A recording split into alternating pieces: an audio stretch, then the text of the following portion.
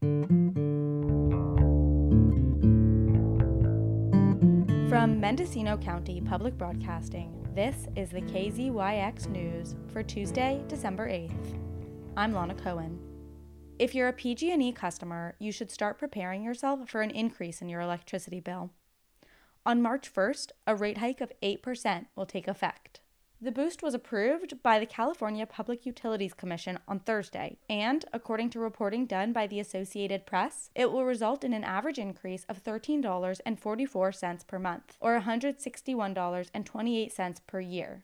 That's for residential customers across Northern California. Rate increases over the next few years, including this one, will add up to $1.15 billion in additional revenue for PG&E. The utility company says they plan to use their funds to update their outdated equipment which has been blamed for igniting catastrophic wildfires over the past few years. But this will come at a cost to consumers, as it will further tighten the budgets of Californians struggling to make ends meet during the pandemic.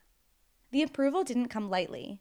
Rather, it came after a 2-year battle between PG&E and a variety of consumer advocacy groups that rejected the idea that customers should have to pay for updates that, as one source said, PG&E neglected for years. One of the groups that was against the rate increases was the Utilities Reform Network, a consumer advocacy agency that's based in San Francisco.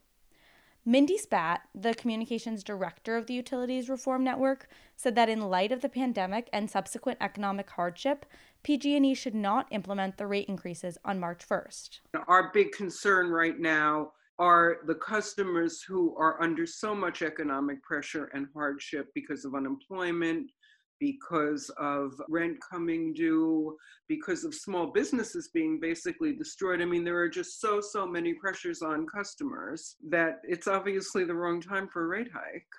The Utilities Reform Network thinks that the rate increases should be frozen until some of the economic downfall from the pandemic has passed. Here's some important background information. In the settlement agreement that gave PG&E the go-ahead for these rate hikes, the Utility Reform Network agreed to a March 1st date for implementation.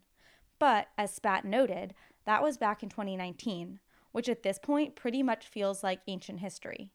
Spat said that due to COVID, the economic situation has changed for many people, and therefore, a March 1st rate hike is no longer appropriate. She also noted that the California Public Utilities Commission, or PUC, has been flexible with PG&E given economic hardship, and she thinks they should provide the same leniency for PG&E customers. We want these increases suspended during COVID. Just to be clear, we've come to that position because we've seen the Commission do the same thing in PG&E's favor at other times. Most notably, when PG&E was facing a few $1 million in fines because of its negligence in causing fires, the PUC on its own decided, we'll just forget about your fines, PG&E. Yes, we have found you guilty of violating these rules, but we've heard you're in bankruptcy. We know times are tough. So we'll just suspend that. We're just asking the PUC to show customers the same kind of consideration they are so willing to show PG&E. On the other side of the story, PG&E's communications representative Paul Doherty described PG&E's rate hikes as an integral part of the utility's plan to reduce wildfire risk and deliver reliable service to the 16 million customers that use its grid. This decision enables the necessary investment in PG&E's electric and gas distribution systems and power generation infrastructure. And that includes investments to reduce the risk of catastrophic wildfires through electric system hardening, enhanced vegetation management, system automation, and asset inspection and repair. When asked about the Utility Reform Network's request for PG&E to wait to implement the rate hikes until there has been some economic alleviation, Doherty responded that TURN had agreed to the March date, but besides that, he deflected the question. Here's part of what he said. They participated in the negotiations and ultimately agreed to the multi-party settlement agreement, and so I'll refer you to them for more information. So, with more information, back to Mindy Spat of the Utilities Reform Network. We're in a situation here where pretty much every day you open the newspaper or turn on your radio and you're hearing about how much income inequality is growing in California. And that's because there are winners and losers in this COVID thing. And when we ask the PUC to suspend these rate hikes, we're thinking about the losers. It's the people who are seeing their income go down, not tech executives who they could probably pay this just fine. But a small business owner, a hotel maid, a busboy in a restaurant can't. I mean, it doesn't take a lot of research or inside information to see that.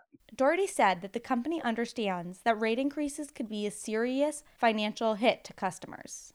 PG&E recognizes that any increase to a customer's bill has significant impact. And as always, our commitment is to keep customer costs as low as possible while meeting our responsibilities to safely serve our customers. Ultimately, this battle between PG&E and consumer advocacy groups like TURN is a fight over who is going to pay for the cost of climate change. Across the planet, our quickly changing climate presents innumerable challenges. For PG&E, climate change means that many of the areas it serves in Northern California are in high fire risk zones. And as drought prevails, many areas in Northern California are becoming more flammable.